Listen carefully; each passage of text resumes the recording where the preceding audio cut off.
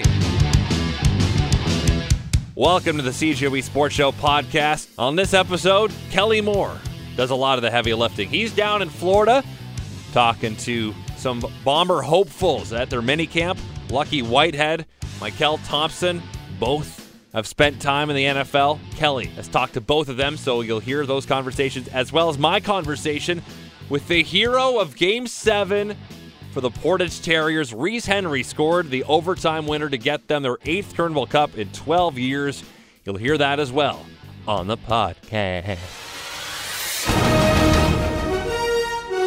The number of eventual CFLers that come out of mini camps is not substantial. Brandon Alexander, Javon Santos Knox are two names that have recently found work with Winnipeg after coming out of this camp. But a name to keep on your radar is Lucky Whitehead, a former NFL receiver / returner, really more returner. Was released by the Dallas Cowboys after an arrest on a petty larceny charge that he didn't have anything to do with. Turns out someone else used his identity while committing the crime, and while he was eventually exonerated, his NFL career still came to an end. Now he's at this minicamp, hungry for a second chance, and our Kelly Moore caught up with Lucky earlier today. Okay, at Bomber free agent camp, and should I refer to you as Lucky or should I refer to you as Rodney Darnell? Last I saw, you were thinking about making Lucky legal. I am. I'm still doing that, so yeah. Lucky it is. Yeah. First off, I guess, let's talk a little bit about the path that led you here to the Winnipeg Blue Bombers. Well, my path as far as I played for Dallas for 2 years. I went down to New York and played down there. I had a couple injuries down there. And now I kind of been just training, trying to stay focused, trying to keep my head down and then just stay ready. After the impression that you made with the Dallas Cowboys, were you surprised that it was only the New York Jets and then your phone hasn't rang since then? Or, what would be your take on that, Lucky? It was a little surprising, but I had a lot of injuries that I had to get over with. Once I physically got ready to play, I started getting a little trouble off the field, so I had to clean that stuff up, and I'm glad I got a call. Did you feel like it was a second chance when the Blue Bombers did call, that you've got an opportunity now to do something that you really love to do? Yes, it was definitely a great, it was a great conversation. Me and Ryan, when he called, I was definitely excited for the opportunity to come down here, and I'm excited. Right now to be out here right now. I'm learning on the fly, and I'm definitely just glad I got a second chance. I'm not sure how much you can say of that conversation, but was there any trigger point? Was there anything one thing he said, I'm talking about Ryan Ringmaiden, that made you think, okay, this is going to be a good fit for me? He just said he liked my style of play, my speed, and just wanted to make sure I was healthy, and I kind of want to make sure, too, as well. Because it's kind of different when I'm by myself working out or with other quarterbacks working out. I'm not kind of running as hard. I try to, just keep it clean for me. Like I said, as far as those injuries, I had a hamstring injury that I was dealing with, and it messes with you mentally. Yeah. You know what I mean? Because those are very tricky. So, I feel great now, and I'm just glad to be out here. There was the physical injury to overcome, but there was also the injury of misidentification to overcome. And how challenging was that on you, Lucky, with how that played out in Dallas? And you've been exonerated and the charges have been dropped, and yet you had to defend yourself and lost your job along the way. Yeah, it was definitely hard. It was a close friend. And a close friend? It was a close friend, yeah, I found out. Who took your identification? Yes, and yes, sir. So it was just a messed up situation that I didn't really get the chance to, clear my name before I was released. But, they say everything happens for a reason, and, I learned from it. So I just got to watch my friends I'm hanging around. So with the Winnipeg Blue Bombers, do you see yourself as a receiver returner, a returner, or does it really matter? Wherever they kind of plug me in at, I'm a receiver as well. Everyone knows I can return the ball, so that's going to come with it. But I like returning because everyone knows where the ball's going. Everyone knows who's getting the ball, and it's time to, flip the field and make a play. So I definitely get excited about return game. And as far as this offense and learning the receiver stuff, it's plenty of space as far as getting open. You know what I mean? You got plenty of running room, and I mean, I love that. Lucky's kind of a cool name, but I thought the uncle who gave you that, Ralph Alito, that's got some cachet to it as well. Yeah, see, you did your homework. I like it. Yes, sir. But yeah, Lucky's been my name since birth, you know, and that's what I go by.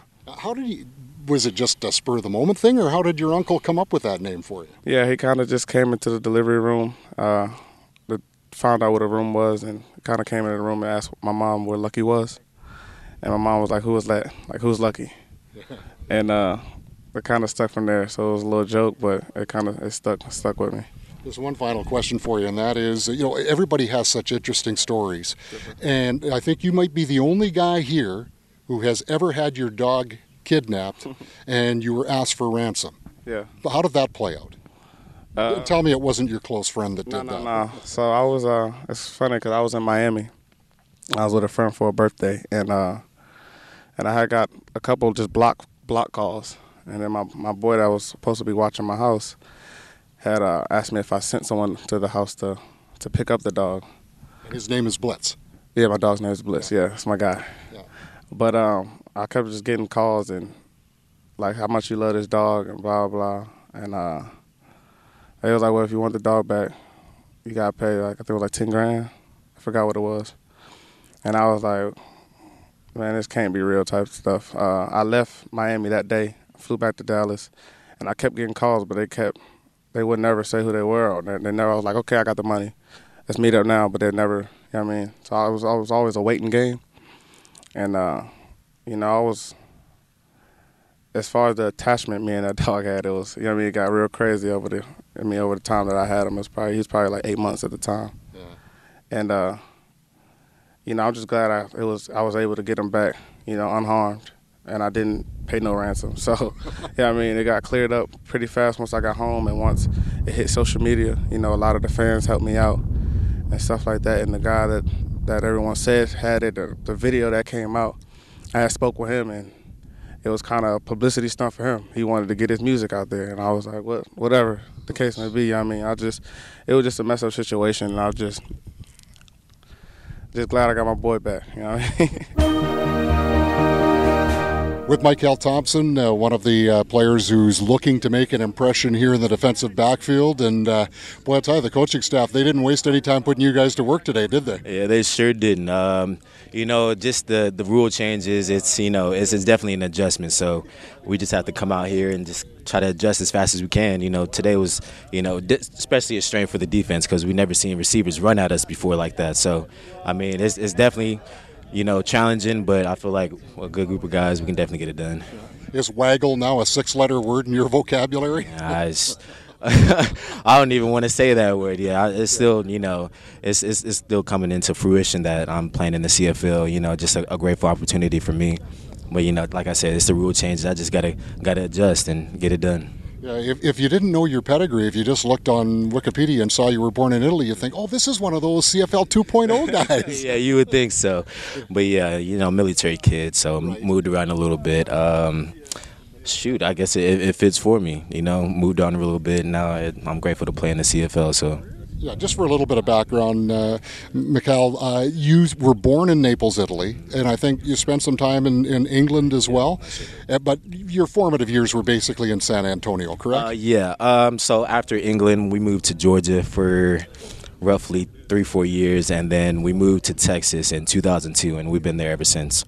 And you had a chance to play for the Texas Longhorns, so that was not a bad thing. I sure did. You know, the big rave when I was coming up was, you know, Vince Young, and, you know, me being the type of guy that I was coming up, I wanted to model my game after him. So it was set that I was going to Texas. Yeah. And you were a quarterback in your high school days, were you not? A running quarterback, too, by the looks of it. I was an athlete with the ball, really. Right, so, yeah, you know, just, doing what I can to help my team at that time. So when did you make the decision to become a defensive back / corner safety, or was that decision made for you? It was a mutual decision. Going into college, I knew that it was less likely for me to play quarterback in college, and honestly, I really didn't want to. So, Texas recruited me as an athlete. After my All-Star game, my senior year in high school, I had a chance for a little bit to possibly play both ways, but, the numbers game, it didn't work out. But I definitely would like the ball in my hands at some point, though. That's the life of a football player for sure. I found it quite interesting. You were taken totally out of the blue in the draft in 2015 by the Giants in the 5th round, but you ran into some bad luck early in your pro career, didn't you? Yeah. I wouldn't say it's totally out of the blue. Okay. Definitely not out of the blue. I said that just because I'm hard on myself. Okay, because the stories and the quotes I read were that you... myself. Yeah, I'm my biggest critic, so, me being, looking at my stats. So really you did think you were going to get drafted? Of course. I thought I was going to get drafted, just no matter when I was going to get drafted. But, me being the hard guy that I am on myself, I was like, shoot, didn't really have, a productive senior year, so let's just get ready for free agency just to be, a stickler about everything. But I sure did. The injury bug caught me at one of the best times. Tore my Achilles my first preseason game my rookie year, and then tore my PCL my first active game the next season. And after that, it kind of just lingered because it was both on the right side. So between the Giants and now here, what have you been doing with your life? Just working out. I spent a little time with the Saints too, so that helped as well. But yeah, just working out, just keeping my head up. It's this profession is definitely a grind. It can definitely take a mental toll on you. Just seeing all your guys, everybody just playing, and you wanting to be out there. It's tough, but you gotta just be grateful for the opportunities you get and make the best out of them. Gotta ask you, just out of curiosity, Mykkele is how your name is spelled. Is there any backstory to that? Is there a famous relative, or did it have any meaning to the family? It's my mom. I don't know. I'm just running with it. I haven't asked too many questions about it. All I know is my name, and you got to ask her the background story on it. Monday night in Portage, the Terriers won their 8th MJHL title in the last 12 years. It's incredible the run they've been on, thanks to a 3-2 overtime win over Swan Valley. It was an instant Game 7 classic and what really was one of the great Turnbull Cup battles ever. Overtime hero was Reese Henry, who joins me now. And Reese, before we get into what happened on Monday, you're from Regina, so how did you end up playing hockey in Portage? Well, actually, last year, my buddy plays for Regina Pack Canadians, and he was getting scouted by Portage, and he kind of referred me to this team. And I just looked at all the accomplishments that this team had and a good coach like Blake Spiller, and I thought it was the best option for me to come to. How would you characterize your first season in Portage? I think it was awesome. Definitely all that I expected. You come here, you expect to win. We have a really tight group here, and I think, it's been really awesome. So you get to the final, you get the Swan Valley Stampeders, the top 2 teams in the league. Did you expect a long 7-game series? Yeah, for sure. Obviously, they're a great team. They got a lot of old guys on their team. I think they have 8 20-year-olds, so they're definitely experienced, and they got some very deep teams. So we definitely expect it was going to be a tough series. So yeah. So after Game 5, you lose that heartbreaker triple overtime game on home ice. What is the attitude of the team going up to Swan River for Game 6?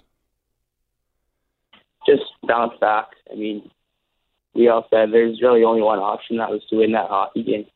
There's nothing else is going to happen. You're just going to go in there and win Game 6, and that was it. And you that did. Was the attitude our group had, and we did that. So. Yeah, you did it. You got the win, and then so that was a Thursday night, and then you have to wait until Monday to play Game 7. What was that layoff like? Was there a lot of kind of anxiety building? What were the few days like leading up to Game 7? For sure, obviously, 3 days off. It was pretty. I was definitely pretty nervous.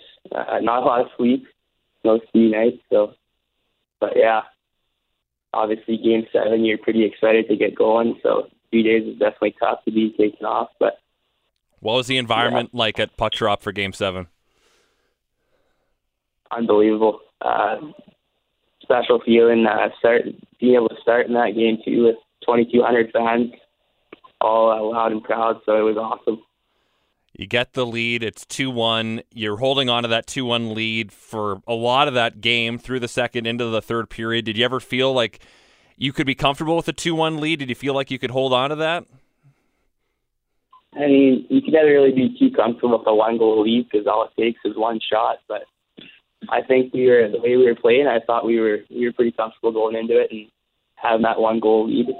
We're a pretty good defensive club, so I think we were all pretty comfortable. But 1-goal lead, you can never be too comfortable, obviously. So. And as we saw, Swan Valley tied it with just seconds to go. What was the mood in the locker room heading into overtime? Well, after that goal got scored, we were all in shock, I think, but we were all on the bench, and I think we were saying, let's just go and do this. We just need one shot, and we were champions. So that's the mood that we had on the bench there. So.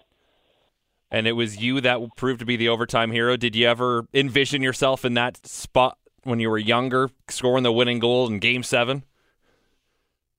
Obviously, that's stuff that you dream about there as a kid, and even the nights before, Saturday night there, I think in my sleep, I was dreaming about scoring goals like that and just making a big play in Game 7. That's what you live for, so it was definitely awesome.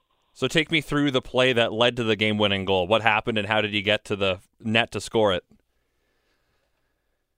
So the puck squirts out in our own end to their D-man, and I'm just trying to get in the lane, get a block shot, get it off the shin pads. I see it squirts out to the far blue line. I'm just fastest I've ever skated in my life to this puck. I lift the guy's stick, and then I'm right in. I'm thinking the other D-man's going to cut me off at the net.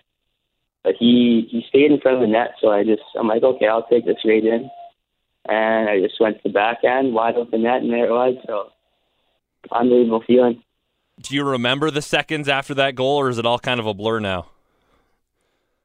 Oh, no, I remember it vividly. The whole sequence.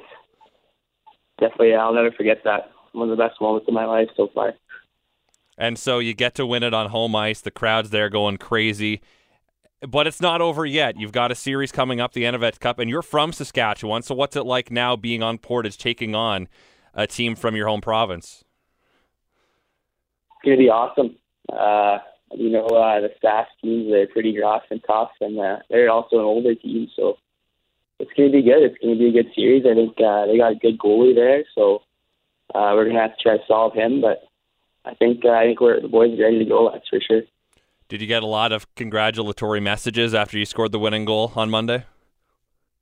Yeah, my phone blew up pretty good there. A lot of all my buddies from back home and pretty much everyone you can think of that I'm involved with pretty much gave me a text. So, yeah, it was awesome. Do you have the puck? No, I don't. I think it's in our dressing room, actually. Okay. Well, as long as someone has it.